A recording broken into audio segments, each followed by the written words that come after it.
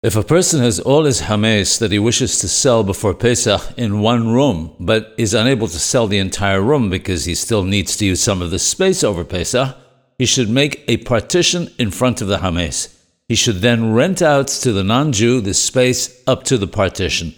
When selling the Hamess to the non-Jew, he must specify in the contract that he is renting him the space up to the partition.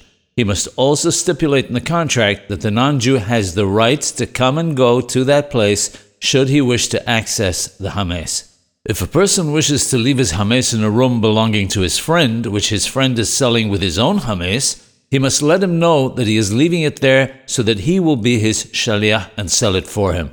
If he didn't specify to him, there is a difference of opinion as to whether that Hamess is permitted after Pesach or not, and one should consult an Orthodox rabbi.